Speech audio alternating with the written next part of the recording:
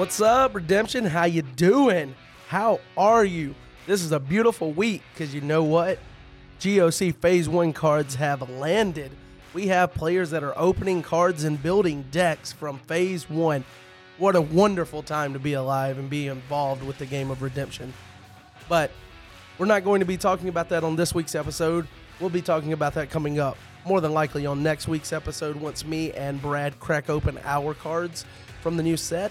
This week we're going to be having the episode about Redemption collecting. We're going to be sitting down with Chad and John and talking about some of the things that they've collected through their history with the game, some rare cards, error cards, variants, even some memorabilia. So hopefully you learn something from the conversation and maybe it piques your interest to start collecting some of the items from the game's rich history. So hopefully you enjoy it. Thanks for being here.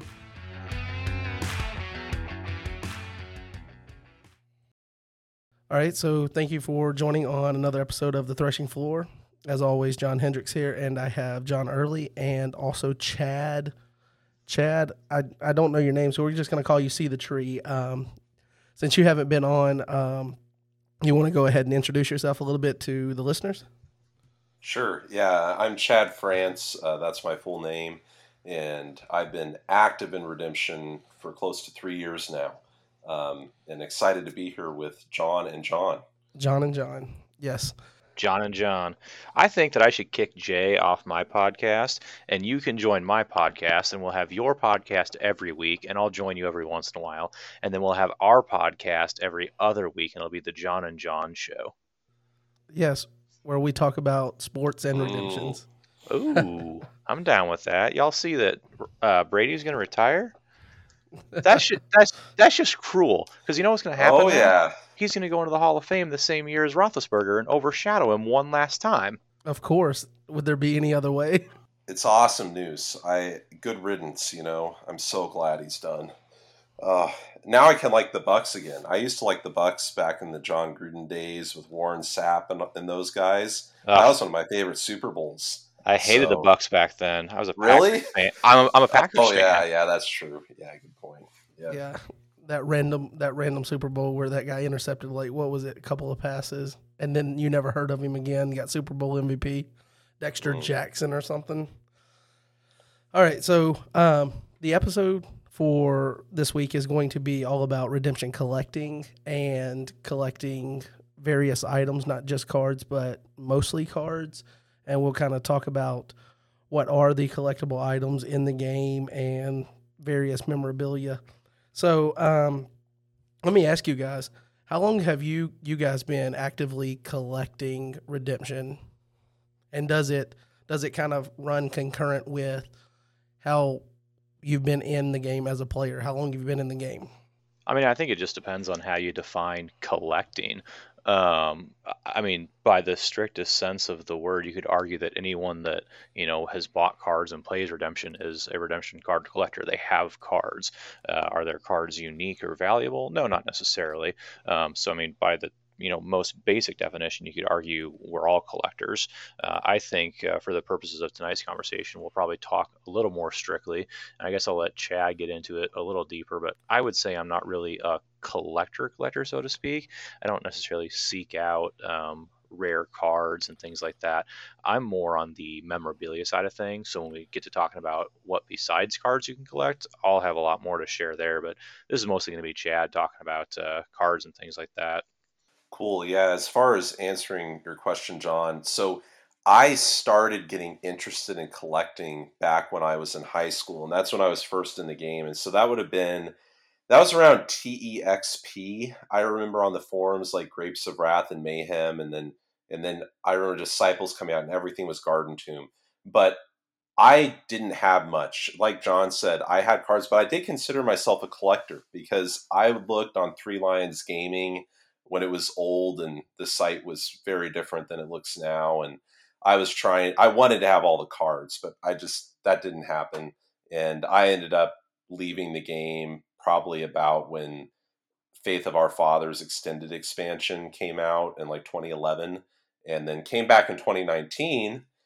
And that's when I started actually collecting. And so yeah, there's different levels of that, but that's kind of when it all started for me, big time.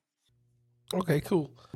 You mentioned that, John, you're more into memorabilia as far as collecting, and so there's definitely other things besides cards. But what are the other items? Let's, I guess, identify what are the other items that some avid collectors for Redemption are collecting.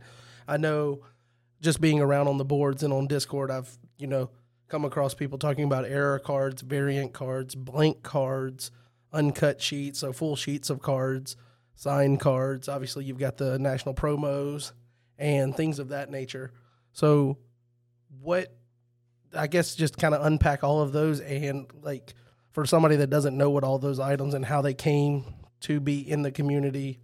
So, I mean, I think the first few things that you rattled off there, John, are all kind of subsets of the card collecting. You know, you've got your error cards, things like the women's set. There's cards from the women's set that don't have the numbers printed on them by accident. Those are error cards. You've got blank cards, which were, test prints and things like that to fill packs for, promotional type stuff back in the day when we did a little bit of promotion stuff. You'd have cards that had the redemption back on them and then a white front. There's also blank cards that have white front on front and back. They're just kind of basically a piece of cardboard, but they came out of redemption packs. So, I mean, some people would look at that and say that's a collector's item too. Those are all kind of subsets of cards. And then you get into the more like memorabilia type stuff. Uncut sheets were one of the prize package things for a little bit. I don't remember exactly when they stopped being part of the prize package, but for like winning regionals and nationals, you could get uncut sheets as part of the prize compensation there. Signed cards, that's another subset of cards, obviously, and they come in all shapes and sizes. You've got cards that are signed by the artist. You've got cards that are signed by Rob Anderson. You've got cards that are signed by players, either because the person that has the card thinks that player is really cool or really good or something like that and just wants their signature, or because, as a lot of us in the Christian community are named after various characters of the Bible, so a lot of us have redemption cards. Some of us have multiple redemption cards. So sometimes it's kind of cool. And people will ask somebody with that namesake to sign that redemption card. So when you get famous in a couple of years, Hendrix, you'll have people coming up to you with, John the Baptist cards and things like that, asking you to sign them. As long as they don't cut my head off. Yeah, exactly. I mean, hopefully we won't have to do that. So what else? Redemption Player's Guide. That's one that you didn't mention, but that's a item that not a lot of players have. Some players probably haven't heard of it, but it was a book released way back in the day by David Easterling that talked about redemption and how to play redemption in that time. There was actually, and I have a copy of it. I don't know exactly where my copy is, but I have a copy of it. And there was actually like a solo mode described in the player's guide that you could play, where you basically built like a tower of cards. And this was back when you literally had like unlimited and profits, and that's it. And so it really was more of a numbers game. And so there was like a solo mode for redemption that you could play with the help of the player's guide. So that would be something. And then the other piece that I think is big to talk about is art. Collecting redemption art, the art that's on redemption cards. If you can track down the original artist and ask them to buy the art that they made, that's something that is pretty cool. The only art that I know of that anyone has is Doug Gray art, but it would be entirely possible if you were so inclined and that kind of collector to track down artists and attempt to purchase originals. I mean, I'd be insanely expensive for a lot of it, but you could. Nice. Yeah, John covered a lot of it there. There's a couple items though that I can bring to light that are considered memorabilia collectibles. POGs, I think they're called POGs. Oh yeah. Those are one item that are kind of, I'd say, fairly highly collectible, especially people trying to build a whole set. There's 100 of them for redemption, and they're kind of hard to come by. Chris Faulkman, he got a whole bunch of them and recently, and has a ton. Was it him? No, I think it might have been Silence Matrix. One of them did. But yeah, those are collectible. The other thing is on the card side, playtest cards and playtest sets. Those have a fair amount of collectible value as well. And then uncut cards from the Patriarchs set. There's some of those floating around that are just, it's not an uncut sheet, but the card itself is square instead of cut. So those are a few items that are also collectible on top of the ones that were already mentioned. And then it just gets down to like, I mean, what's your definition of an error card and a variant? So the original priest printing, the cards were taller. And so if you have original priest packs from the very first print run of priests, the cards were in error too tall. And so all of the cards are like that in the entire priest set from the first print run. And then Rob, made the manufacturer aware, and they gave a second print run of fixed cards. And so priest cards actually come in two sizes. So if you are a true, I want to have a copy of every single card and variant that ever existed in every error card, you have to have two complete sets of priest cards, one that's tall and one that's slightly shorter. And with the tall ones, it's really, really, really hard to find good quality ones because they were so tall that oftentimes they would get caught in the press that seals the end of the pack, and they would have indentations on the top of the cards. Yeah, that's a really great topic too, I guess, to clarify. John brought up the difference between error cards, variants. And the other thing I'd say is misprints. And so different collectors have different opinions on this. So I'll just float mine out there. Error cards are the rarest of the rare. They're the things that there's only a few copies of.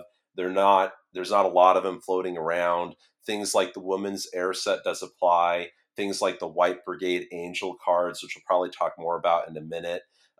Also, there's like this one of a kind thing. So there's a set of Faith of Our Fathers that the front is printed on, but the back is blank. And it's like the whole set. I think there's a few cards missing. So those would be error cards. And then variants, you have things like John is talking about, different sized cards, or you have the flip set symbols and apostles. Those sort of things would be variants. And then you have misprints. Like there's a bunch of angels floating around that have partly white, partly silver. And so those would be misprints. And those are probably the least collectible out of the three. But there's a difference between them, at least in my mind as a collector.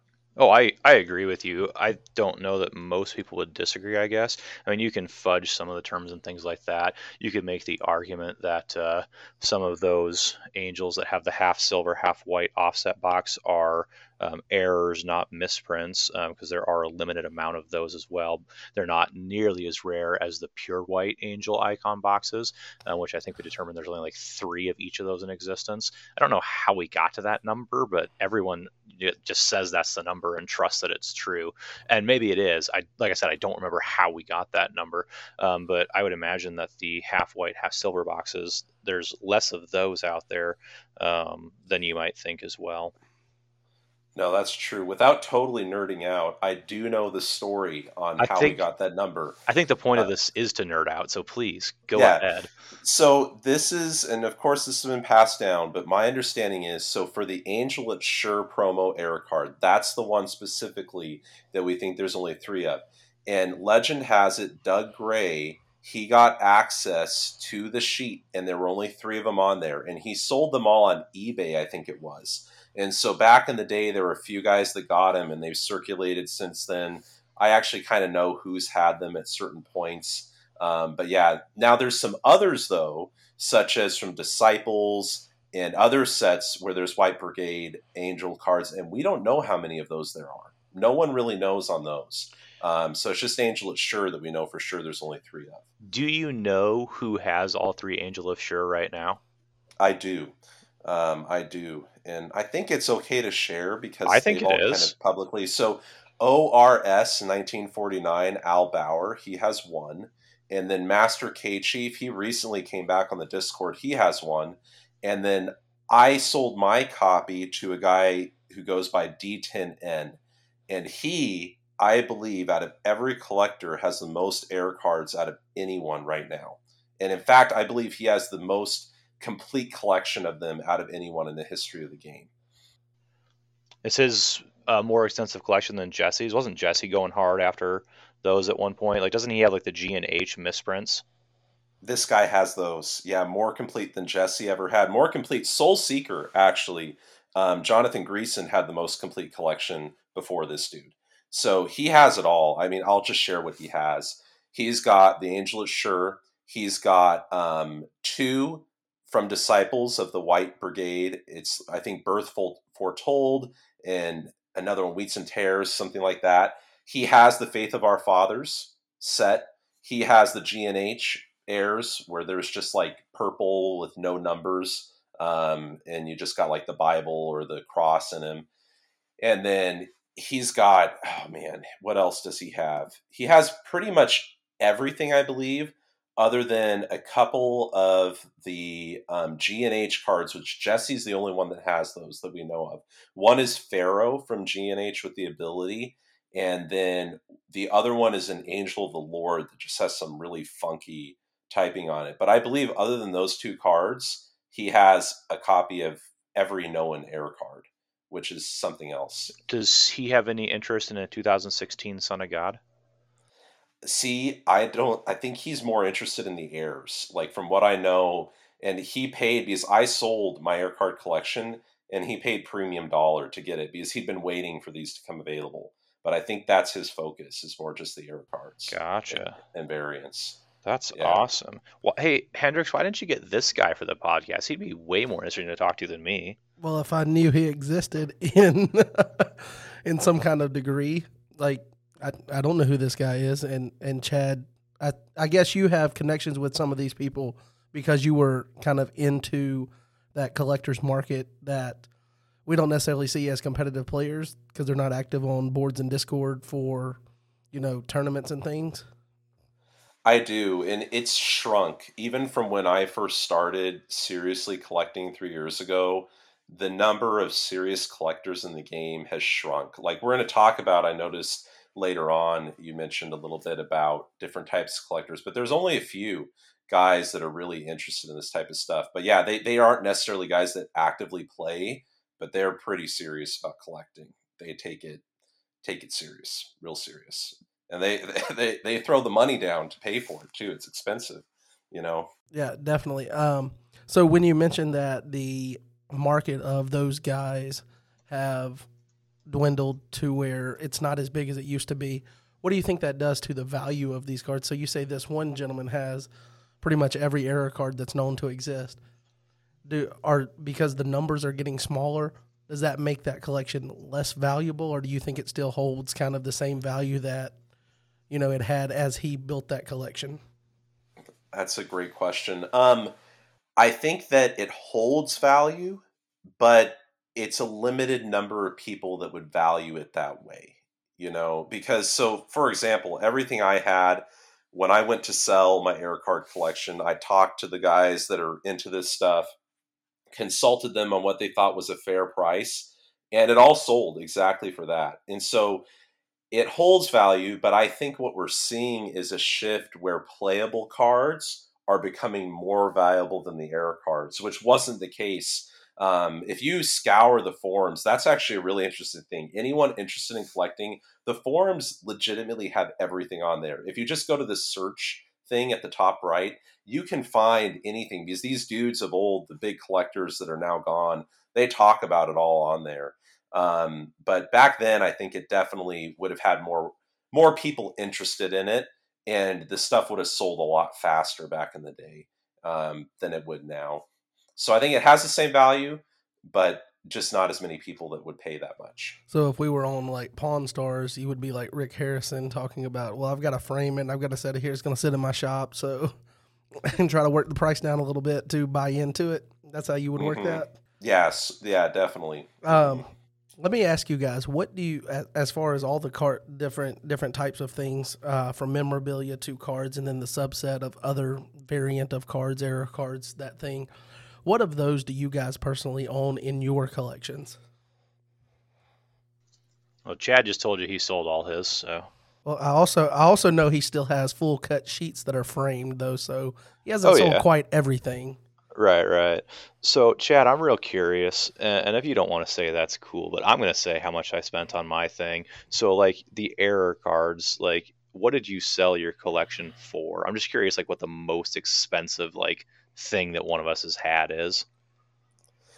I'm totally fine sharing that. So all together, and it wasn't a lot of items. They're all still listed. I still have the post on the forums. I got $900 for my air card collection, and that included collectibles too. Like I sold my player's guide, my signed cards. I had a pack that I got from the Guardian that was proof of the foil, kind of a unique item.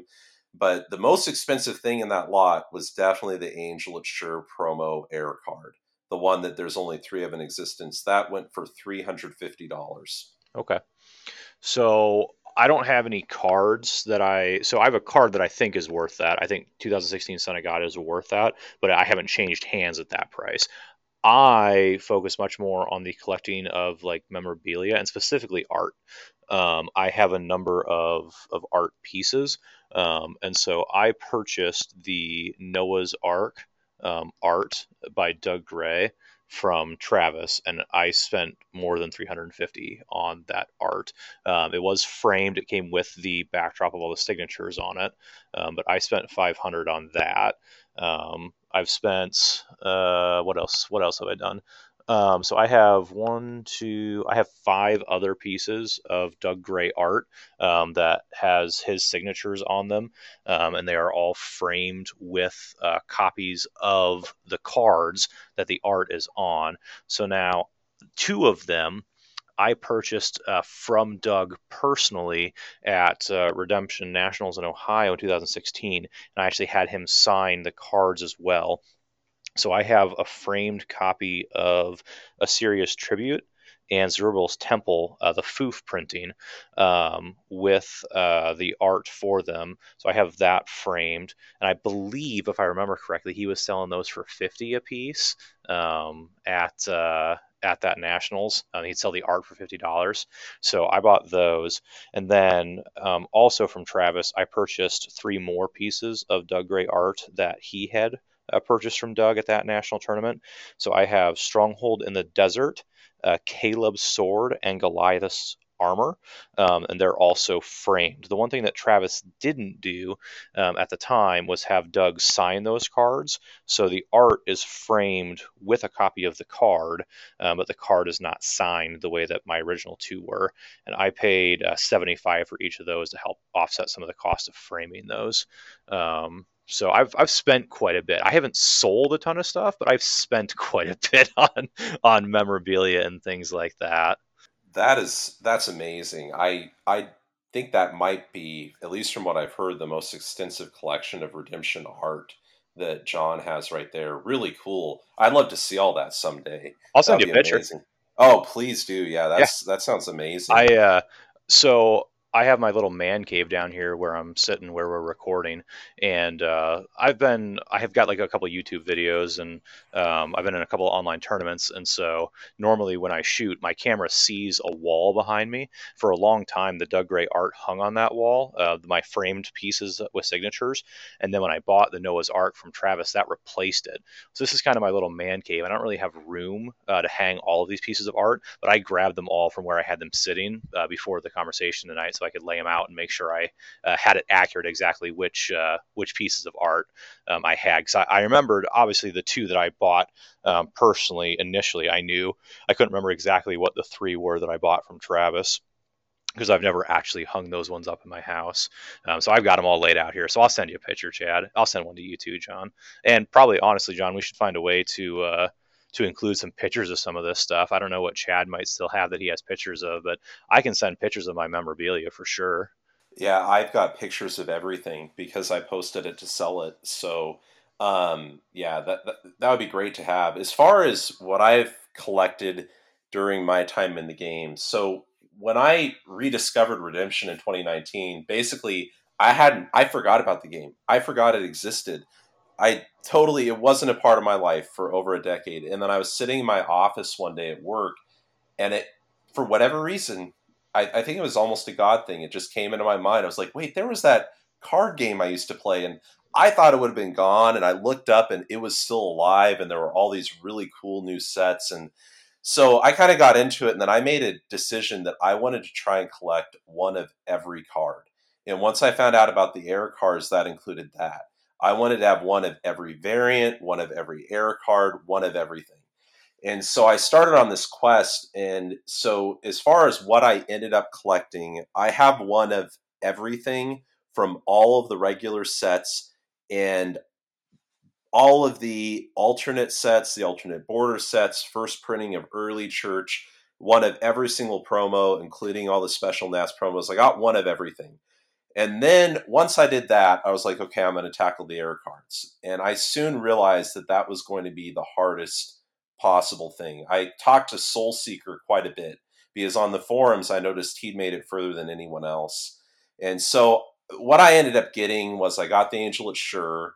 I got 2 of the White Brigade Angel cards from Disciples. I ended up getting a playtest set from Woman's, which is pretty cool.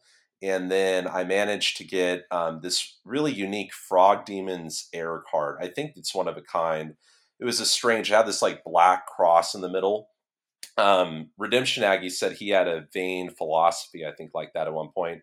I got the blank cards. The blank on both sides error card is the rarer one. That one took me forever to find. Serious? I've got like 6 of those just laying around. On both sides? Yeah, dude. Oh, seriously? Yeah. I thought the other one was more rare because I don't have the other one. I've got the double blank. I don't have a single blank side one. No, the single blank is not rare at all. The double blank.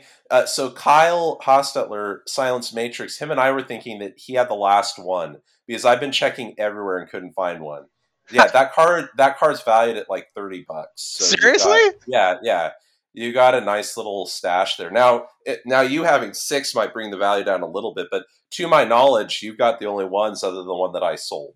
So what it sounds like is that you thought it was not rare, John, but everybody else was rare because you unintentionally cornered the market. He did.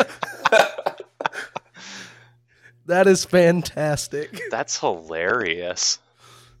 That's really funny. That's really funny. Yeah, man, if only I knew I could have saved $1 or $2. You might have sold it to me for like $5 or something. Oh, I would. I might have just sent you one, dude. Oh, my word. Yeah, I literally, until Kyle Silence Matrix sold this collection, I thought I had no chance of getting that card. And then he sold his collection and I snagged his copy. Wow. Crazy. I'll finish off what I've collected. I did get a complete set of the Redemption Pogs, 100 out of 100, which was kind of cool. It was cool to have all those. So yeah, that's what I collected. Maybe in a bit I'll share why I sold out of that, but you just asked kind of what we've collected. Yeah. And I guess we'll move into kind of identifying. You kind of touched on that it was coming up, identifying the type of collectors. And John kind of talked about, he's done a couple of YouTube videos and he has that wall, and you've seen when he's been on like live stream or whatever, you can see the Noah's Ark artwork now. And I actually have a future goal to eventually do some YouTube videos, but I want to like build, there's this guy that does Pokemon opening, and obviously Pokemon has a lot more collectible things. And I don't necessarily care about collecting most things. I just would like a bunch of like memorabilia type things or whatever to fill that wall, just so it looks like, I don't know, more engaging background. So I'm more of a, I guess, vain collector of, I just want stuff that looks cool behind me. And then I guess everybody has like some level of... Well, with looks like yours, you need something to help like offset that. I appreciate that. So Derek clowns me for my accent and you clown me for my looks. Fantastic. Anyway, so I personally, the only thing as far as cards or things that I'm hard after trying to collect is one copy of each of the 2016 and forward national promos, which is also what I would think is probably the most, not necessarily difficult, but it is definitely going to be the most expensive collection to put together, because you mentioned, Chad, that you sold your collection for $900 or $950. I can't remember what you said. And I could venture to say that you would drop that on buying just 1 year of the 2016 forward promos, probably, depending on rarity and whatnot. Like if you had to buy the 2016 Son of God, boom, there's half of the amount that you potentially sold your collection of error cards for. So it's not that it's necessarily as hard, but it's definitely going to be more expensive. So it's a long game for me at this point. Even though John keeps trying to rub it in on the on Discord about buying it, he just wants my wife to go ahead and kill me, so I'll be John the Baptist that was beheaded, in our lifetime. So that's what I'm looking at as a collector. That's my goal, and I've bought a few things. I purchased obviously the couple of Angel Wars action figures. Go ahead and clown me on that. I made my confession. I think last those week. are cool. Yes, I'm really upset I can't find the Michael. Like I was willing to pay like $50, even though it was like a $10 collector for the other one, but you just can't find it anywhere. Like it's not available even used. Didn't somebody say on Discord the other day that they've got a Michael and a Moore? You should call that dude and see if he'll sell it to you. I think someone mentioned that their kids have them. I'm not going to ask them to take them from their kids. Why not? If the price is right. I don't know how I feel about, hey, can you take your kid's toy that you bought them way back when and sell it to me? How do you know the kid even wants it? I don't know, but the worst you can say is no. I guess that's fair. You won't know if you don't ask the question. Well, maybe he'll listen to this and the question has been posed, without me directly asking. Anyway, and then I bought the comic books for Archangels, and I've got the first run of 9 issues, and then there's a collector set of a second run. That's a different story, but it's a trilogy, and it's got 3, and they come in a collector's 10. And so I don't have those yet. But those were things that I was buying up for that purpose of doing that kind of wall of redemption stuff. So what I guess I would fall into more of just the collector that is more worried about playable cards and having high-end playable cards so that when you go to Nationals you can have, let's just call it a flex deck. So you have the deck that looks cool because you've got all of the promos in it, that type of thing. How many collectors do you think are more like me versus the old school collecting error cards and things like that, Chad? Because I know you did some research into finding out what people were collecting on this past week. I did. I tried to kind of reach out to the community and get a feel for where people are at that consider themselves collectors of any type. And it was interesting because it's definitely, changed even from when I first started collecting. And so I'd say the majority of people that collect are like you. They want to collect cards that are playable. They want to collect cards from the regular sets, and they want to collect the promos. With that, I'd say there's a few different types of collectors that fall under that. So you have the one of each type of collector. I'll call it that, like yourself. You want to get one of each card from the sets and then get one of each promo. And there were several guys I ran into like that. Then you have, I'll call them the heavyweights, okay? The Chris Falkmans, okay? The dudes that are collecting 3 copies of every card, which is just, that's something else, to collect something like that. Him, and there were a couple other guys that said that they do that. They collect 3 to 4 of each card for themselves, which if people familiar with other card games, a play test is 4 of each card. And that is more power to them. But those are big boy collectors that are getting that. Most of those guys, though, collect 1 of each promo because the promos are more expensive and the rarity. They're doing 3 to 4 and then 1 of each promo. And I'd say the type 2 players that collect as well, they're doing that too. They're getting more than 1 copy of each because they're playing type 2. But then a lot of type 2 players, at least in my experience, they get what they need and they play that. They have a big collection, but they don't necessarily care about having 1 of every card. They just want to have multiples of what they need. But yeah, I'd say most of the collectors are guys that are wanting the playable cards, whether it's 1 of each, or if they're a heavyweight, they're going for 3 to 4 of each. Earlier, Chad, you mentioned that collectors, you think the market's kind of, or the number of collectors in the market has shrunk. What do you, as far as doing that research and having people reach out to you, how many active collectors for cards of, like you mentioned the errors and the variants of that type of collector, how many of those do you think are currently active in the game? I would say 10 or less, and in complete honesty, and it might be 5 or less. I don't think there's a lot of them. people that are trying to intentionally collect the air cards. I'd say there's a bit more that are trying to get the variants. I ran into a couple of guys that mentioned that they try to get like the flip set symbols from Apostles. They're trying to get variants. The C and D decks, they're that way. There's variants there. So there's a few more that are doing that. But as far as the full on get the air cards, the super rare stuff, play test sets, I'd say 10 or less are left right now. Wow. What do you think that number was at the height of it when you were, I guess you said you came back in 2019 and that's when you started collecting, right? Yeah, that's when I started collecting seriously. I'd say the height of it was not then. It was probably back 2008 to 2013, somewhere in there. From what I've read on the forums, there were a lot more people talking about air cards, and there was like a excitement about them. Like they really wanted to try and get the Angel Assure. It was something that was a big deal. And I don't know because I wasn't around. Maybe John would have a better idea of how many, but I'd say definitely more than 10, maybe like 30, 40 people that were actually interested in that stuff. I don't know. Maybe he'd be more help on that. I really can't speak to it, to be honest. I've never classified myself as a collector per se. Obviously, I have some really cool, really unique pieces.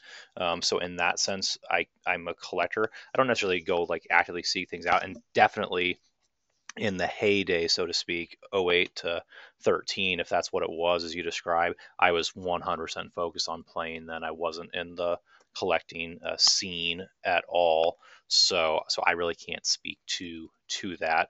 I do think that the pool has definitely shrunk if you're looking at people that are really looking at like the high end exclusive one of a kind card type things for two reasons. One, ultimately, it's just cardboard, guys. I mean, this costs Rob like 25 cents a card to make or something like that. I mean, it can't be that expensive. It's literally ink on paper. So I think people have realized like some of it is a little crazy. I mean, don't get me wrong. I think some of these cards have that value because they are so few of them in existence. But ultimately, I think some people realize they have better things to spend money on.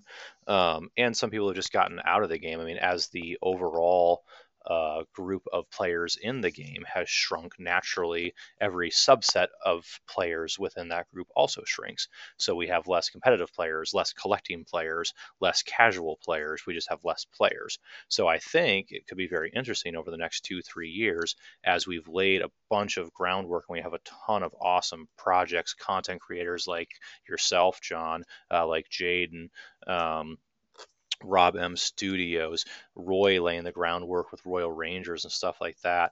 If we do have a resurgence with the crazy booming popularity and hype train rolling with GOC, if we do get back to a point where we have a big, thriving, huge community, I think you'll see players that come in that, have some disposable income and things like that are interested in collecting, and they'll do the kind of same rabbit trailing type stuff that Chad did when he got back in and discover, oh wow, there's like all these variant cards and unique errors, and then they're going to try to figure out if they can find copies of them and track down the people that have them and see if they can talk them into selling them. Because like honestly, and that's why I asked Chad, because I knew the urban legend of there being only 3 Angel Assures. I had no idea who had them. I knew at one point you did, and I thought at one point Jesse did.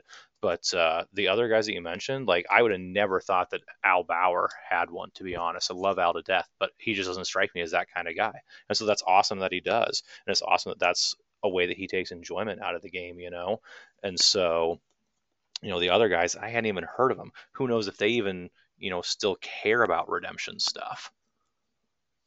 Yeah, I definitely think that we do have the game set up to where with content creation and things of that nature, I think the community is doing a fantastic job of making the game accessible to a new player as far as being a welcoming community, having resources to make the,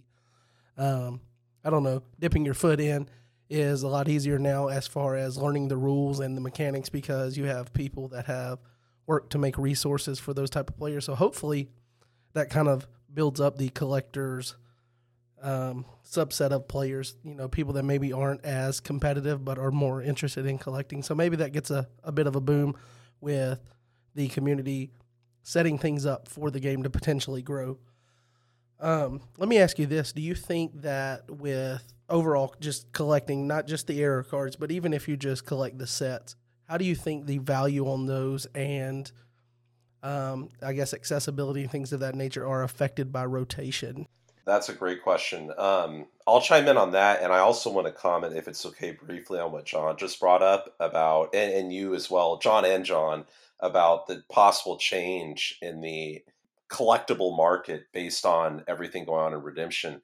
I totally agree, because if you look at that time when things were booming and people were really interested in collecting this type of stuff, it was a time when Redemption Nationals there were tons of people there, there's more going on, and COVID, is a time where there's been a depression in that, but it's on the upswing. So I definitely think moving forward, there'll be more of that, and that number of people, and it might be more than 10. I could be being a bit wrong on that guess, but I could see that increasing.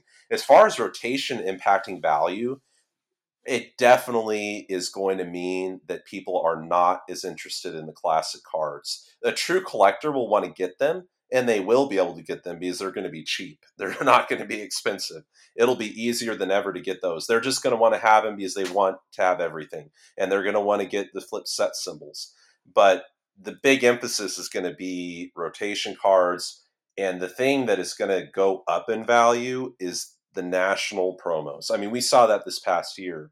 That was crazy when Chris was selling those, what people were willing to pay to get Angel of the Winds, to get Scattered. And this year, it's going to be no different. I mean, they look absolutely incredible, what is coming in this year for Nats. I'm going to jump in right there just because, I'm recording this podcast and I'm super focused on it. I promise, Hendricks. I'm deck building right now. I have my cards laid out in front of me, and I just, for the very first time, took an Angel of the Winds promo, $175 card, out of the sleeve that it's in and sleeved it in a deck sleeve to play it. And it just made me feel a little queasy because I'm just I want to play with the cool looking stuff. And I'm like, dude, this is $175 card that I am now going to make not mint condition. It's going to now be in a lightly played condition. Well, that can definitely still qualify for redemption mint, from what I hear. But dude, that's why I'm saying my promos, I'm not completely against playing them, but I think I would limit myself to only playing them in a Nationals deck if the deck includes that card, or if I can kind of force it just to be able to use the pretty cards. Or if you have two copies, if you have two copies of something, then it's okay. Because I have my other Angel of the Winds sitting in a sleeve still. Of course. Flex. For people like Flex. you. Hey, I thought the whole point of this episode was to flex a little bit, all right? That's the only reason I'm here. True that. I'm John the Baptist, and my partner for the John and John podcast, where we're kicking Jay off, is John the Flexer. I'll call Gabe, see if we can get that worked in the next set. A flip card, and it's That's awesome. Not the meek side. John the Flexer, not meek side. Yeah, I'll have to take the meek side with the Baptist guy. You'll have to have the ability, bud. That's awesome. Was that all you wanted to add, Chad, right there? On the value, yeah, I think that covers it pretty much as far as your question on rotation impacting value. Well, and the other thing that I'll chime in just super briefly there that was kind of brought up, I think by you, Hendricks, on the board on Discord the other day. This year's national promos, A, look amazing. B, I now know which ones are first through third. I'm not going to say which ones they are because it's been decided, but I don't know if it's released yet. So I'm not going to say, but I know which ones are first through third. And so I know which one's going to be insanely expensive. And there's going to be less copies of it available this year because we have less categories. So not only are the old ones, 2016, 17, 18, etc., going to hold value and potentially increase in value as people come in and want to create complete sets of cards from a collector standpoint, the newer ones will start off with higher value because there's less of them. I know that we kind of brought this up on Discord this past week about the national promos, and it looks like we're fully going down this rabbit hole here. But we had Derek talking about how he tries to make it accessible for new players. I get that, but I also really like that they're getting really high in value, especially initially, like how Chris made a ton of money. And I know that because I saw my bank statement. He made a ton of money after Nationals last year when he sold those cards. And you just think about the kid that shows up, or the person with the limited resources shows up, wins a Nationals promo. Yeah, it's really cool to have that card. And you can keep it if you want and start your collection right there. Maybe that starts, you chasing all the promos. Or maybe you flip that card and you sell it for almost enough money or close to enough money to buy 2 boxes of the new set or something like that. That allows it to be a resource for a player if you find yourself winning sealed deck, if you find yourself winning booster, which are the categories that can easily be won by somebody that's not the top tier player because you just get the better cards in your setup. So I think the value of them being where they are and where they're going, because it looks like they're just continuing to trend upward. And I would throw out a guess that King of Tyrus is first place just because of it's the coolest looking one, but I know you're not sharing that. But if that is, and you were able to luck up and get one of, 10 copies that are going to be distributed, and how much money that must be valued at initially. I guess we could call Chris right now and ask him what he would sell one for, because he's going to end up having a couple of copies because he's going to beat his play group so he can get those RNRS points. I really do think that the value of those cards being what they are is only healthy for the game, because as those collectors of the error cards and things have dwindled down, I think they're almost replaced by people chasing the promo cards and things of that nature. So I think it's almost, I wouldn't venture to say that I know for a fact that it's like a 1-for-1 replacement, but I would say that if you wanted to go and gauge how many people would like to have all of the national promos, there's at least probably one of those for every one that you lost that was collecting error cards. I think that's pretty fair to assume. Don't you guys think? Oh, undoubtedly. And in fact, I'll jump in now and kind of share the transition that's happened with me as a collector. So that's exactly what's happened on my end. So I got to the max of where I could as collecting the air cards went. I got everything I was going to be able to get. The people that had the stuff I didn't have weren't going to let go of it till they died, basically is what it was. And I wasn't about to kill anybody to get a redemption card. So I knew I was done, I knew I couldn't get anything else. So I had them sitting there. And at first I just collected. But then in spring 2020, I started a play group with my youth group. And I was like, you know what? This would be great. But I didn't really know how to play. And so I'm trying to teach these guys to play, and I couldn't. So I got on Lackey and started getting murdered by people like Wraith and Bingeling. And then I played Justin Alstad and literally just got obliterated to Kingdom Come for like 40 games in a row. But I started to play the game, and I started to be like, oh, I actually enjoy playing almost more than I do collecting. And so then my wife and I were about to buy a house, and I had these error cards sitting there. And I was like, you know what? I love collecting, but I'd almost rather just collect the sets and then try to get these promos each year. And so I think you're 100% right. Those are great for the game, and they broaden the appeal of collectibles because they're collectible items to people that normally wouldn't be interested because they're playable. And so I'm a conversion to that. I'm no longer a collector of the air cards, but I still collect those. And I think there's a lot of guys like that. I think you're right. Yeah, and if we didn't have John, accidentally cornering the market on them, then they would be more accessible to people. My bad. All right, so let me ask you guys this, John. I know you. Let's start with you. You sent us those pictures. We've got those pictures, and maybe, I guess, if you don't mind, I'll do something to share those with the community if you're cool with that. So they can absolutely. See that. I mean, I think when the link gets posted to Land of Redemption, which I think, Chad, aren't you like one of the editors for that? So I think when the link goes on Land of Redemption, that's pretty easy to include the pictures there at that, if nothing else. And then we'll find another way to get them out there. That's for sure cool, man. Yeah. So what do you think is, out of your collection, what do you think is your best piece as far as probably you mentioned the one that you spent that cost more than the Angel Assure, and I know you have the 2016 Son of God that you keep dangling in my face.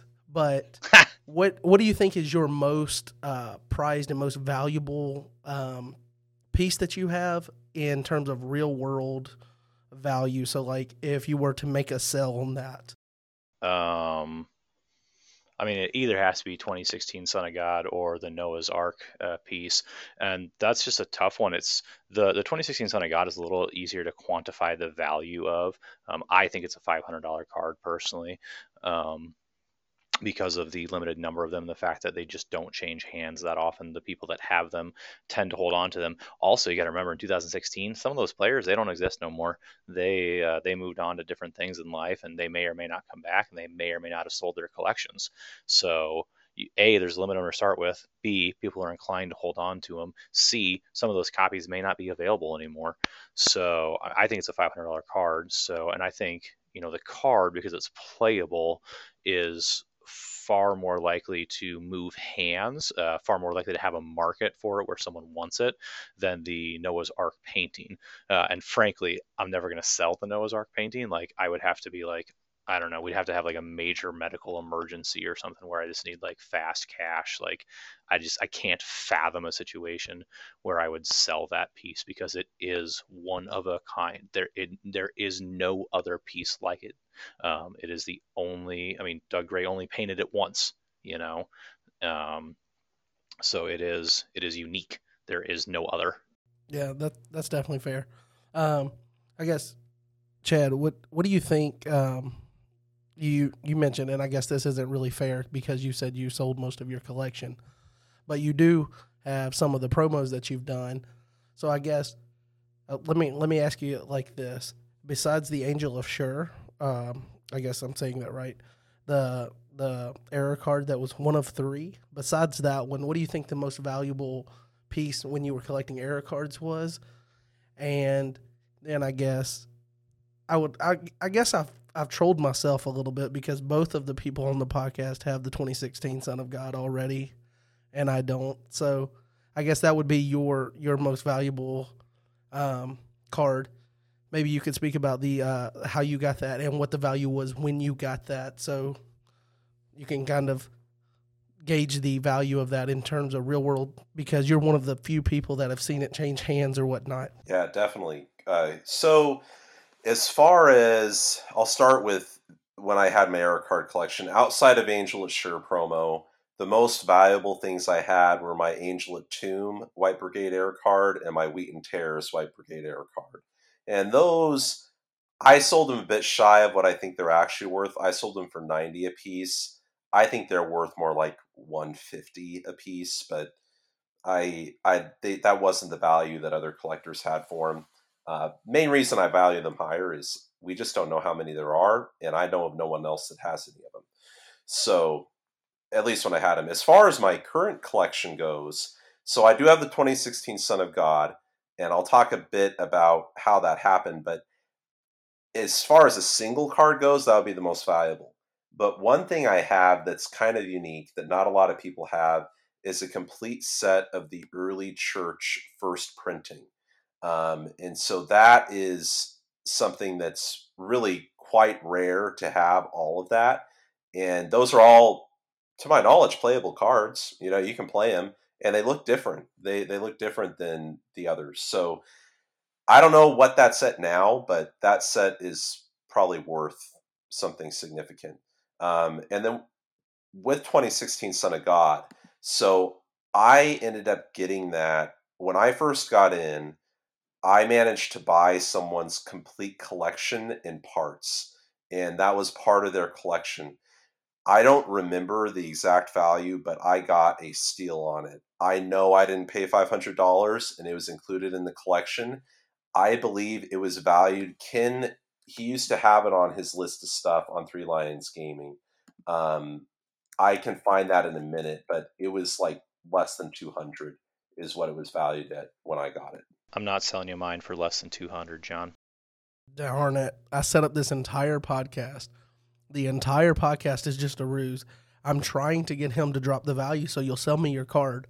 and you're telling me it's not going to work? Nope, not a chance. All right, fine. You can have Jay back on the podcast. I quit. It's no longer John and John. I have quit. I resign. You resign? If I resign, that's the only way Jay can keep his job. I'm a better podcaster.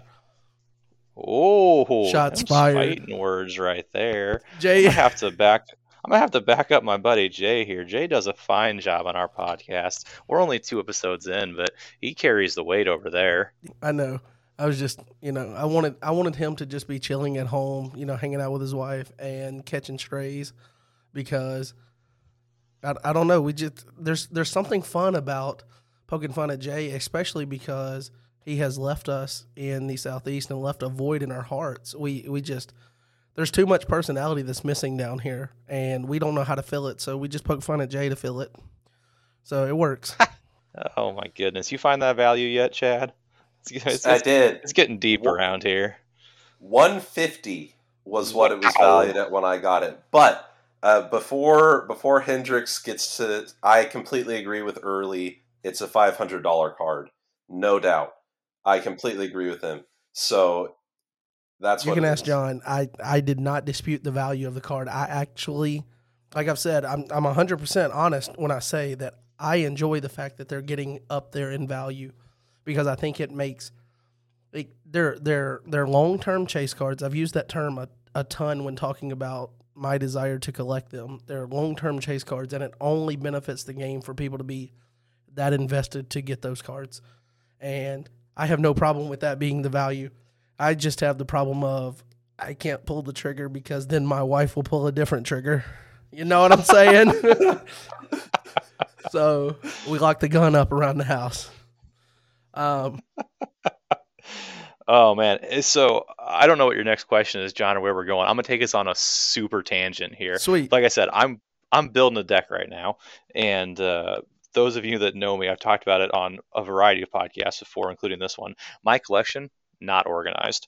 My valuable stuff, the 16th Son of God, it's in a sleeve and a top loader, and I know where it is. Everything else is kind of in a box.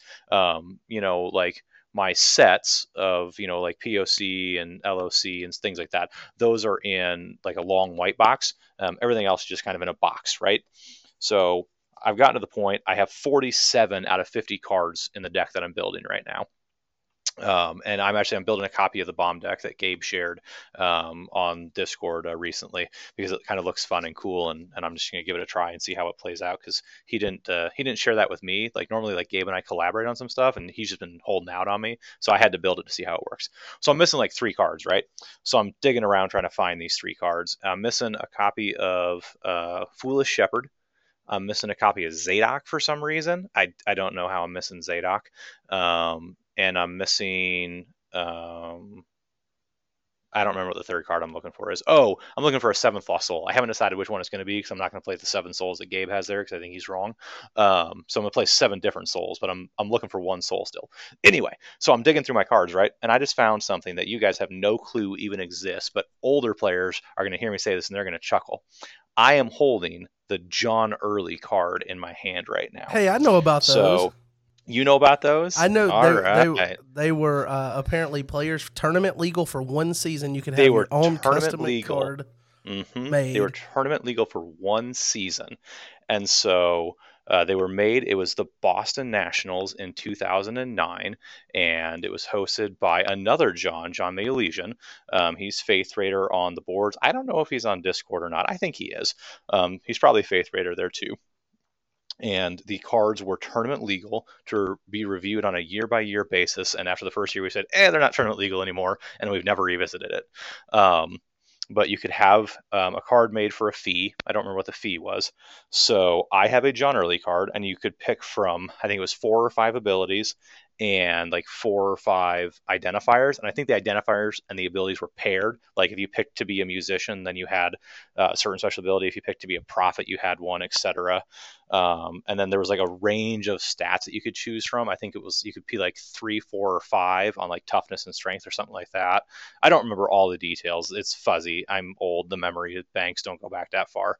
But I just found my John Early card, and I actually played this in a deck at Nationals in 2010, the next year when it was tournament legal, and I took 2nd. at Nationals with the John Early card in a deck.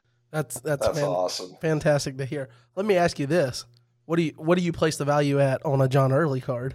I'm not going to lie to you. The pitcher, so 2009, I was 19, I guess. The pitcher looks like I'm 12. And for a while, my shtick at tournaments, so everybody has kind of like their thing. Like you've got your big old Southern drawl and personality. I don't have anything like that to work with. So You've like, got some personality. I mean, it's a little dry, but we'll deal with it. about as dry as the finest martini. So the thing is, like back in the day, like Tim Molly used to always have a different costume that he'd show up to each day at tournaments. So he had like a pirate costume and like then a suit and tie that he would wear, all this kind of stuff, right? So he was cool. Gil Kimmons was similar, and so like all of us players back in the good old days, like we didn't just show up to tournaments and just like play. Like we like had personalities and like shticks. So my shtick was I brought stuffed animals with me. So I am holding in my picture on this card a koala bear and here you go, a red dragon, because I am Red Dragonthorn. Nice. I might need to send you guys a picture of this too, so that everybody can enjoy it. And that is going up on LOR for sure. I'm going to be honest with you. I might go to Walgreens and get that printed like that card I made for Tyler. And there you go. Frame it up. That's hilarious, to be honest. At what point did you stop taking stuffed animals? Because you didn't have one last year when I went to my first nationals. Oh, so yeah. At what point did you stop doing that? So when I got good and no longer needed to like intimidate my opponents by like my weird quirkiness, that was when I gave it up. So probably like 2012. I did actually for a number of years. I actually did the same thing as Tim. I would wear a button-down shirt and a bow tie on the day of Type 1-2 player, and it was a pink paisley bow tie. There are pictures of me in it on the internet. You can find them. Nice. You know what? I probably shouldn't share this because this was something he told me. He didn't tell me not to share it, so I'm just going to go ahead and say it. That it was brought up that Tyler told me that he is thinking about wearing the outfit from his emoji that I used for that card and showing up to Nats wearing that. And That I would think be that would be amazing. hilarious.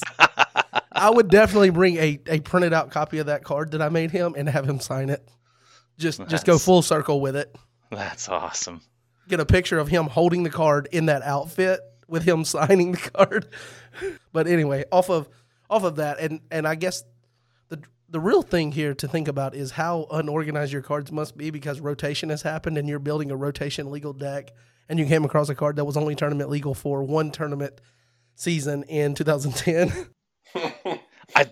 I don't lie. They are in a box. All right. Like at some point when I have time in my life, I should sort my box out to be a rotation box and a classic box. Like that just makes sense, right? I mean, I've tried to sort my collection a number of times. It just doesn't work. I'm not wired that way. I don't know what to tell you guys. Like I try to be organized. I do. I'm super organized at work, but that's like different. Like I'm just not organized with my cards. I don't know what to tell you. You get paid at work to be organized, right? I mean, $500 winner cards. Might get paid to play redemption too. I mean, I guess so. If you're lucky enough to have that level of success, but maybe one day I'll discover all of that. I don't know. Let me ask you this: you mentioned that I guess for you it's going to be pretty straightforward. You would say Noah's Ark is probably your most sentimental item in your collection? Oh no, not at all. Oh, okay. Well, let's get this story underway. So the most sentimental piece that I have is a signed card. It has zero value beyond me, pretty much. I have a Son of God card signed by Rob Anderson, and that's, to me, has the most sentimental value. There's cards that I think are super cool and pieces of memorabilia that I have that are awesome, like the Ark and other things like that. But it's Rob's game, and we wouldn't all be here in this community, and we wouldn't be here on this podcast, and we wouldn't be doing it if it wasn't for Rob having the idea, all those years ago to bring a game to market for a Christian alternative to the other games that are out there. And so I had a chance at a tournament, nationals. I don't remember what year it was. I think it was probably 2006. 2007 in Kansas City. And I had him sign a copy of Son of God. So that is the item in my collection that has the most sentimental value. Nice, nice. Let me ask you this: what artwork is it for Son of God? It is the oh, I don't know how to describe it. It's the like blue like halo of light, like lamp post type thing, Okay, art. I think that is like the best art on Son of God.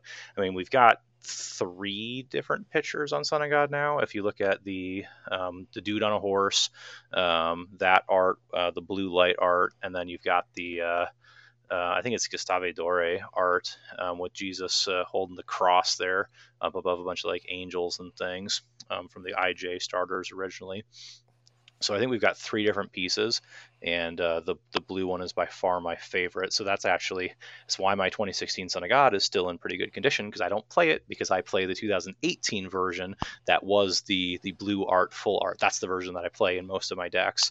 But the version that is signed is the blue, and it is from GH starters, maybe CD starters. I don't remember exactly which print version it is, and I don't have that one like tucked away in a place where I know exactly where it is either, so I couldn't grab it to tell you.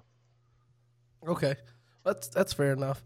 That is pretty cool, and rightfully so about Rob Anderson and the fact that he created the game and whatnot. I think that would be pretty cool to have something like that. Just to go down the rabbit hole a little bit, because I know he's been at nationals before and things of that nature. For people that have no idea about that, what is he like as a person? Is he pretty cool?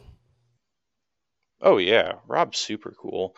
Um, it's been a couple years since I've seen Rob, just with COVID and his schedule with shows and other things like that. It's been a couple years since I've seen Rob, but I always enjoy hanging out with Rob.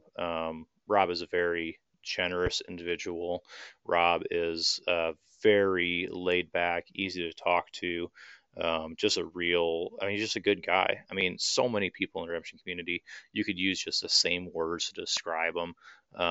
He's fun, he's upbeat, he's energetic, he's just a fun individual to be around, and loves God, and that's the most important part. He loves God. That's what matters at the end of the day.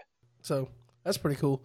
And I think I saw that he potentially is planning to be at nationals, or someone mentioned that. As of right now, my understanding is that he plans to be at nationals. That's part of the reason that the July date was chosen this year, because it was a week that worked for Rob to attend when nationals was in the planning stages. Now, obviously, Rob's schedule can change pretty easily, and something could come up, or the pandemic. We know we might get this Omicron 2.1A or whatever variant we're going to be on in 3 months' time, and so much can change between now and then. But as of right now, I believe my understanding is that Rob plans to be at nationals. Sweet. It'll be definitely a bonus for getting to meet him. Um, so I guess we'll roll over to you, Chad. And I know you sold most of your things or whatnot, so you can answer this for your current collection or anything that you've collected through your journey of collecting redemption. But what would be the one thing that holds the most sentimental value for you that you've had in your collection, either currently or previously before you sold? So, two things off of that. I should clarify, I actually did not sell most of my collection. An air card collection, it's pretty small, even though mine was fairly large compared to what a lot of other collectors have had. So, I still have most of my collection. I sold less than 20 items, is what it was. Oh, okay. Yeah, That's it was really small. So, it was a very valuable small collection, but it was, yeah, I think it was altogether actually 13 items is what I sold total. So it wasn't that much. So I have most of it. And the most memorable, most meaningful thing to me is it's a tie. It's my Warriors King of Tyrus, and then my full art version of Michael, the Nationals promo. The one that's full art, the 2021 isn't. So I think it was 2017. And the reason is, when I was a little kid and I was playing Redemption, those cards, mainly King of Tyrus, but the Michael one just looked super cool. They were dominant, and I never thought I would own them. I didn't have money for stuff like that as a kid. And so when I got those in 2019, that was pretty cool to own those cards. That's cool. I definitely remember going to not redemption tournament, because obviously I was an adult when I got into that, but I remember getting talked into going to a Yu-Gi-Oh tournament when I was in middle school, and I was like, I had just bought a starter deck that had a Blue Eyes White Dragon. I was like, okay, I'm the stuff now. I have the card, and I showed up. And the first round I got paired with this like older guy, like you could tell he had dropped money, and he ends up playing, and he's got like 3 Blue Eyes White Dragon, Blue Eyes Ultimate Dragon, all of this, and he's like fusion summoning, and basically he beat me, and it took him about 30 seconds to do so. So I definitely know what that feeling is when you're on the side of the table. And like I realized I quit playing tournaments. Like I still played with friends and stuff before I completely got out of all of that, but I acknowledged in that moment that you don't go to tournaments and be competitive when you don't have money. So I was like, I'm not going to any more tournaments. And so I remember I got married, and my brother-in-law talked me into buying some Yu-Gi-Oh cards because I had previously played, and he knew that. And we went to a tournament, and I had spent a little bit of money.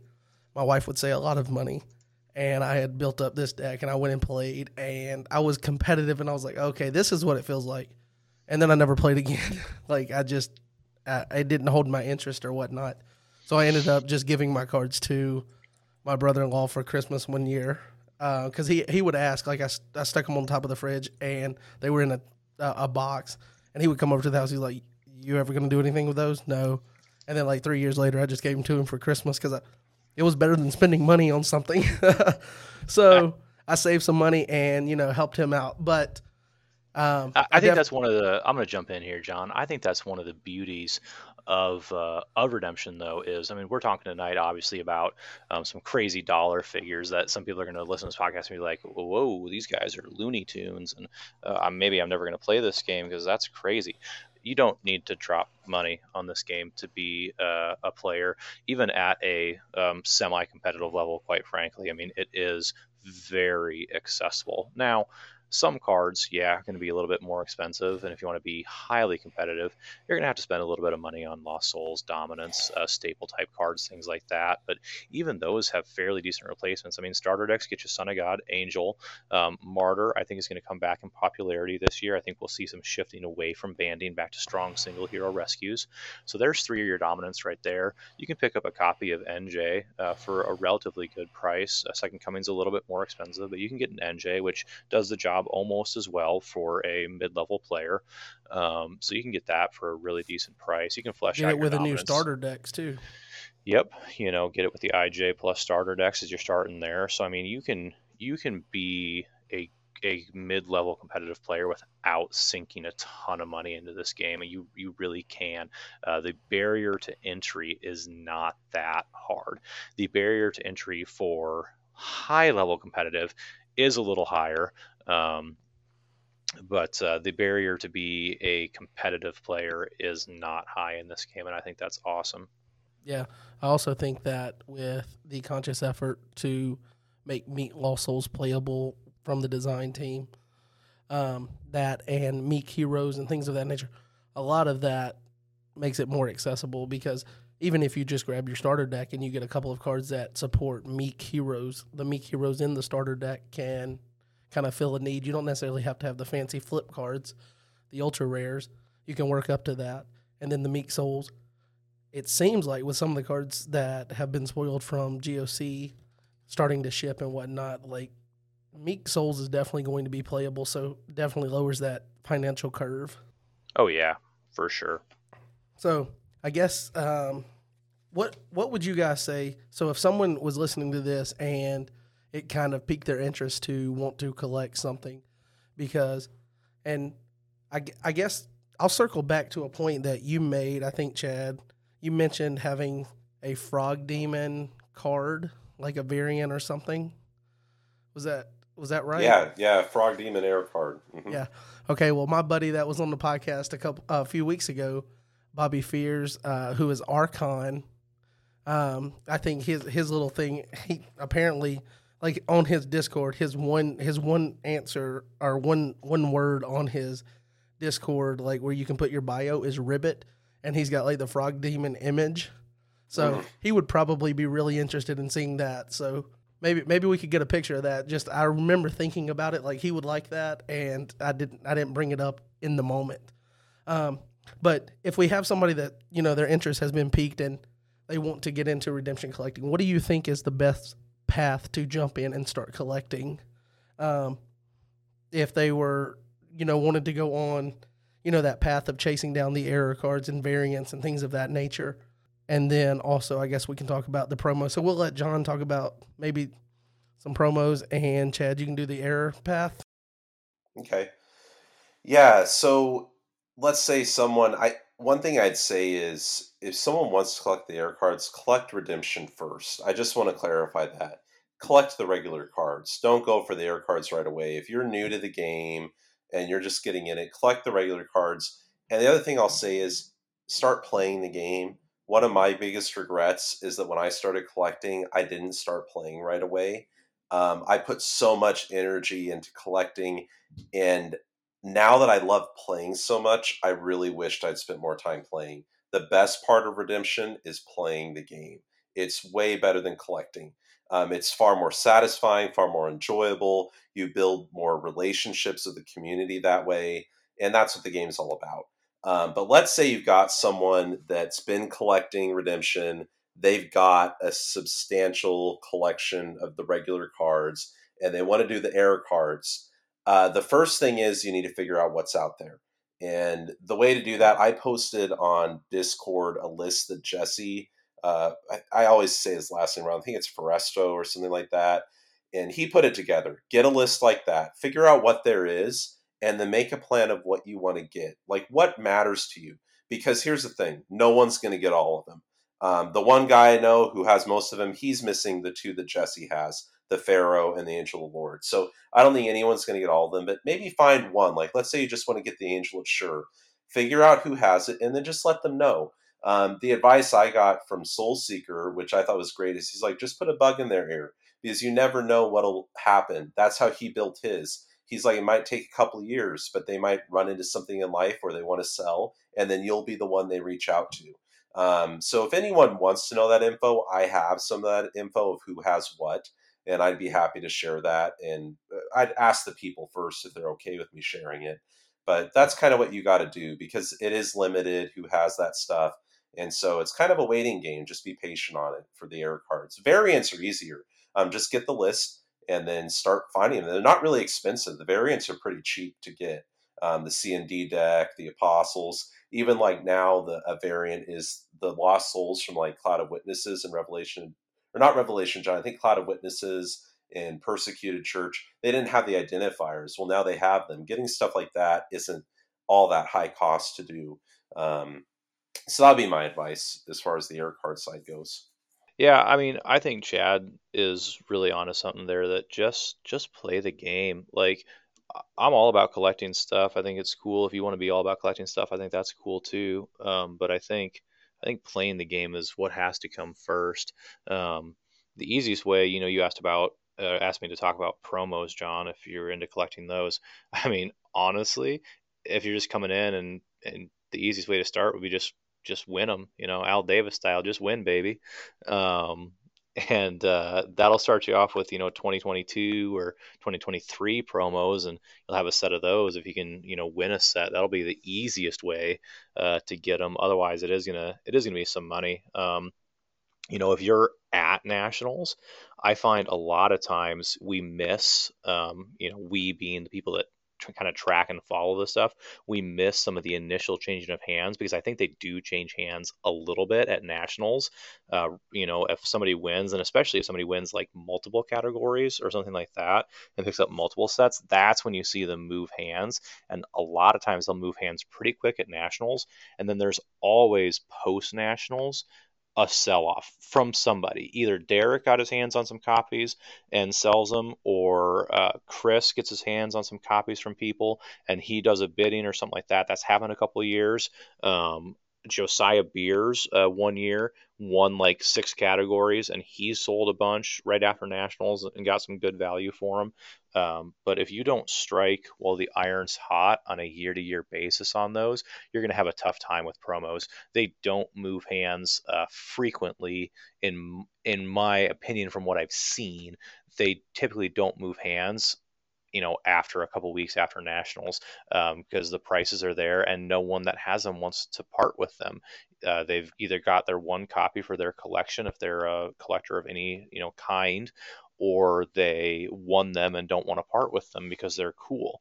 So you have to strike while the iron's hot to get the new promos that are going to roll out this year. And if we continue to do it, which I don't know why we wouldn't. I don't know that we have plans to not do them, but on a year-to-year basis, your best bet is to win or strike while the iron's hot. As far as getting the 2016 to 2021 promos, the ones that are already out there, I would start with covenantgames.com and look at the tournament history and identify the players that had copies at one point, and see if you can track them down and get them from them, and reach out to those individuals and say, hey man, you won nationals type 1-2 player in 2017, and you don't play anymore. Do you still have the cards? Any interest in selling them? And just see. That guy's off to Milan, so I think it'll be, you could probably get him off of him, but I think that's going to be your best bet for the older promos there. As far as other types of collecting, memorabilia and things like that, you just kind of have to decide what you're about as a collector. Do you want to go after a set of Pogs like Chad did? Do you want to find some art like I did? Do you want to, call up Doug Gray and see if he has any pieces left? I think Gabe actually bought a couple of pieces of art off of Doug at Nationals in 16 as well. So I don't know if he has any left or not, but he might. So, it'd be worth reaching out to. I have a, artist that I've tried to track down a couple different times and just haven't gotten very far because I haven't dedicated a ton of time to it. Mark Poole. No, not Mark Poole. Tim Maloney did the art for Charred Vine in the original set or profit set, maybe. I don't know. This thing doesn't have a set icon on it, so it's old. And I picked this card up out of a box of Cloud of Witnesses. Prophecies of Christ. I picked it up out of a box of Prophecies of Christ at Nationals in 2019 in Tennessee. Rob was selling boxes at the tournament that had special things in them, and basically every box had its normal ultra rares and then had like a special card and a playtest card, which we didn't talk near enough about tonight because those are super rare to get your hands on playtest cards. Signed cards from the original sets of artists. I know there's others out there besides my Charred Vine that players have, but so anyway, I've tried to track down Tim Maloney a couple different times to see if he has his Charred Vine artwork, so I can do something similar to what I've done with the Doug Gray pieces. So you just kind of, back to my main point, you just kind of have to decide what you want to collect and then find people that have it, or find that stuff out there. I just Googled for reference. It's on Amazon. You can buy a copy of Redemption Player's Guide on Amazon used for $4.75. So if you decide, hey, that you want that piece of Redemption memorabilia, that one's easy. Go to Amazon. For most things, you can go to Amazon, including Redemption. Amazon carries pretty much everything. Speaking of the guy that did that artwork, you never established any type of contact with him at all? Like I said, I really didn't try very hard. I Googled his name a couple times. I haven't tried hard. I'd like to get that done. But who knows if the dude even exists anymore, if he even still has the original piece, if he'd even be inclined to sell it. I can tell you that I can give you his address and his phone number right now if you want it. You have the address and phone number for Tim Maloney just sitting in your phone? No, I've gotten on the computer. I'm dangerous with a computer now. I'm actually looking at his location, like I guess this is his studio, his house, on satellite image on Google. That's creepy, dude. We That should, is It just creepy. showed up in the. It's on his website, man. I didn't do we anything. should probably edit this part out. Yeah. That's creepy. I didn't do anything except for type in his name, artist, and it brings up his website. You go to contact us, and apparently he wants you to see where he's at on a satellite image. Ugh. Under contact Don't, us. don't hack me, Hendrix, please. I'm scared now. But I use Firefox still. Take mercy. you're gonna need to get the plug-in for security. Yeah. Okay, That's funny. So Back on. I just wanted to chime in a bit because I was focused totally on the air cards, but I do have some helpful stuff on getting promos and some stuff like that. There's a redemption retailer who isn't quite in the limelight as much as they used to be, but Three Lions Gaming has a lot more of the collectible stuff. In fact, Derek at Your Turn Games, he'd admit that Ken and Travis before Ken, they focus more on that stuff. If you want to get 2016 through 2020, actually probably 2019 promos, Ken has a lot of those for sale. I'm looking right now, 2016, 2017, and 2018 Angel Lord promos, $50 a piece he has for sale on his site. He has a lot of those. He doesn't have the Son of God, but a lot of the other promos for those years aren't that expensive. This year, 2021, they jumped way up in price. But for 2016 through 2020, the non-Son of God, those aren't that expensive. And between Ken and Your Turn Games, a lot of them are available for sale on there. So that's one thing on the promos, easier than hunting down people. And then the other thing is Ken has some other collectible stuff. Like I know he has some uncut sheets for sale. As far as playtest sets go, I think he sold some of the ones he has, but he might still have some playtest cards available. So he just check in with him. He's got some stuff that is pretty unique for sale at Three Lions Gaming. okay, well, let me ask you this since it's been brought up here. I know we're at the tail end of the conversation and we're wrapping up, but when you say playtest cards, so we've seen Chris and Gabe share their playtest cards, and they're either, it looks like Gabe's are more, they're cut out, their own card stock. What do you mean, or describe what you mean by playtest card Oh yeah. Oh no. versus We are. what we see? Yeah, we are not talking about those when we talk about playtest cards. Those are paper proxies. I can speak very intelligently on this.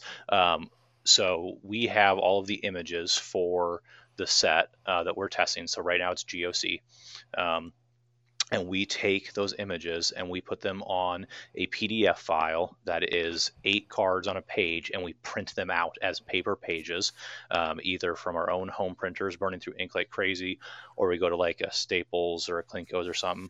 Or if you're cool like Gabe and Chris, they use their church printers and do it. Their high-tech fancy church printers and do it there. I've actually had both those guys print me sets from their church printers and mail them to me because it's like way easier than trying to do it myself sometimes. And so those are printed paper proxies. That's what we use nowadays to test. Back in the heyday, the very original things, Rob produced playtest cards that were basically cardboard pieces. They were actual cards that were printed out with no art on them, very basic black and white, brigade identified by name on them, things like that.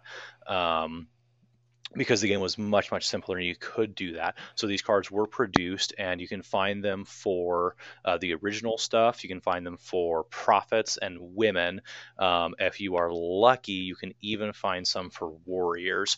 I believe that practice fell out of favor around, apostles and patriarchs, and you really can't find them for that.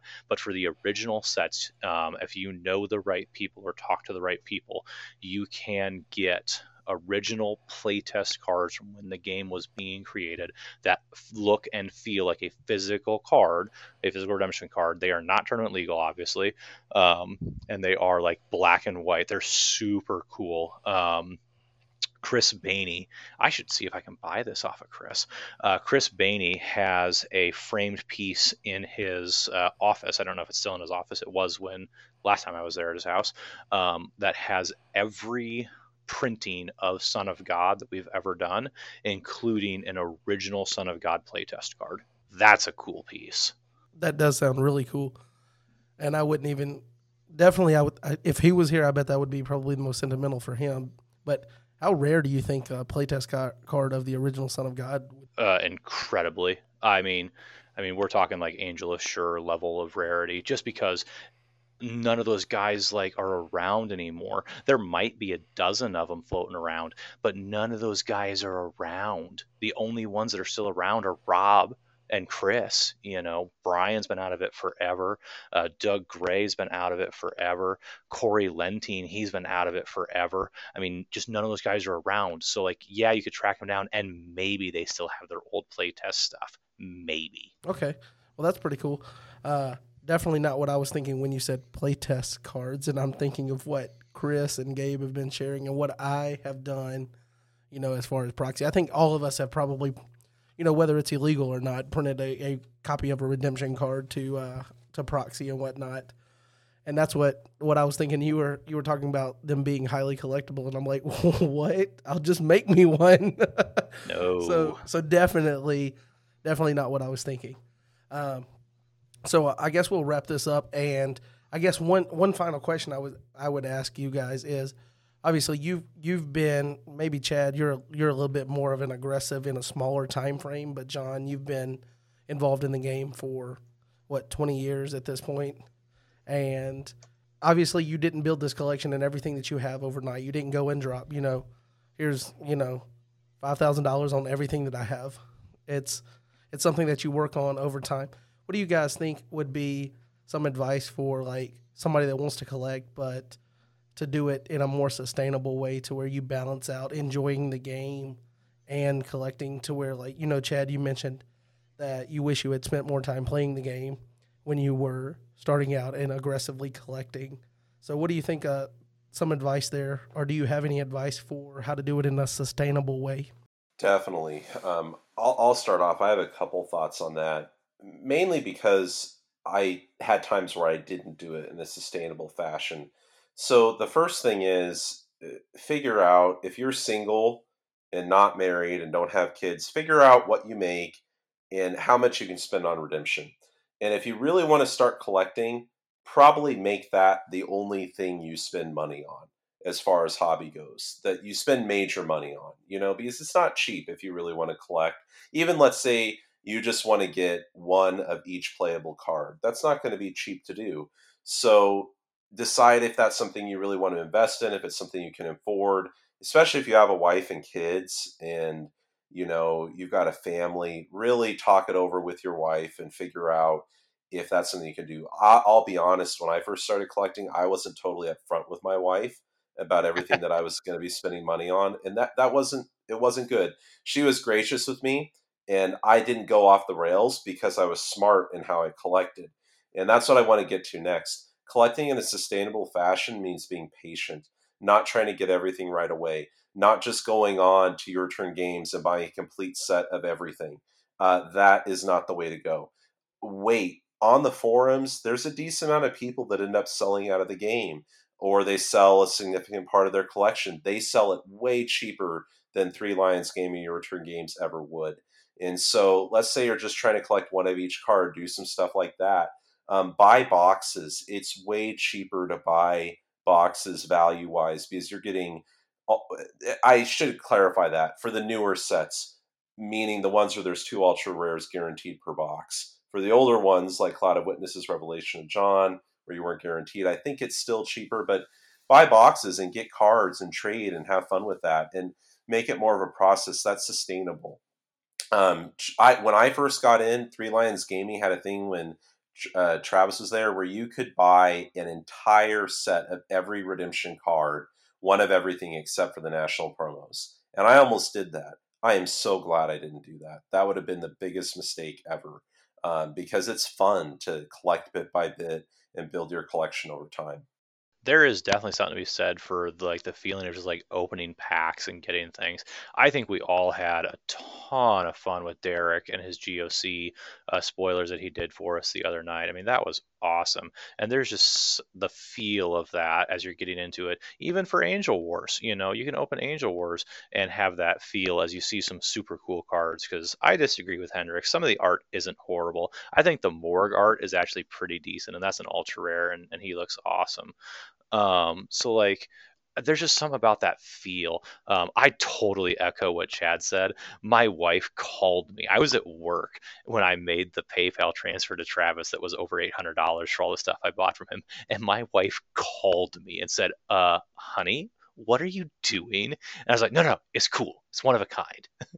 and my wife is super awesome, super gracious, and gets it to a degree, but she was not happy with me. And rightfully so. It was an insane amount of money to spend, but it's unique. It's one of a kind. And the opportunity wasn't going to come up again for it. So got to strike while the iron's hot. Yeah, so I would definitely say that that's some good advice. And both of you gave a story where you were not upfront with your wives, and it, I guess, turned out okay for both of you. But I would just like to go ahead and let the listeners know. I slept on the couch. Oh, no.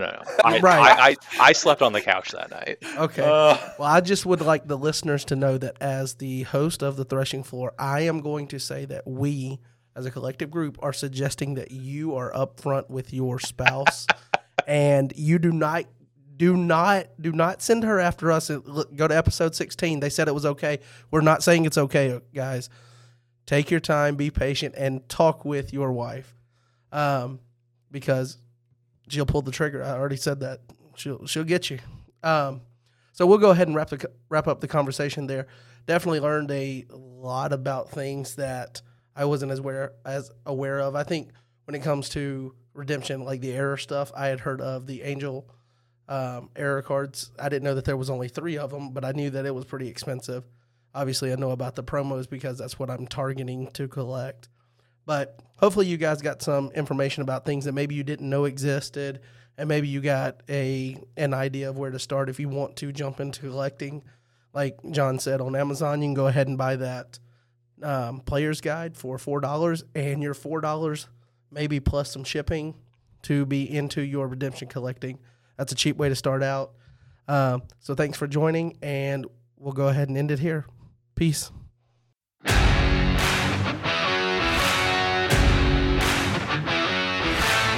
All right, that's going to do it for this week's episode. That's number 16.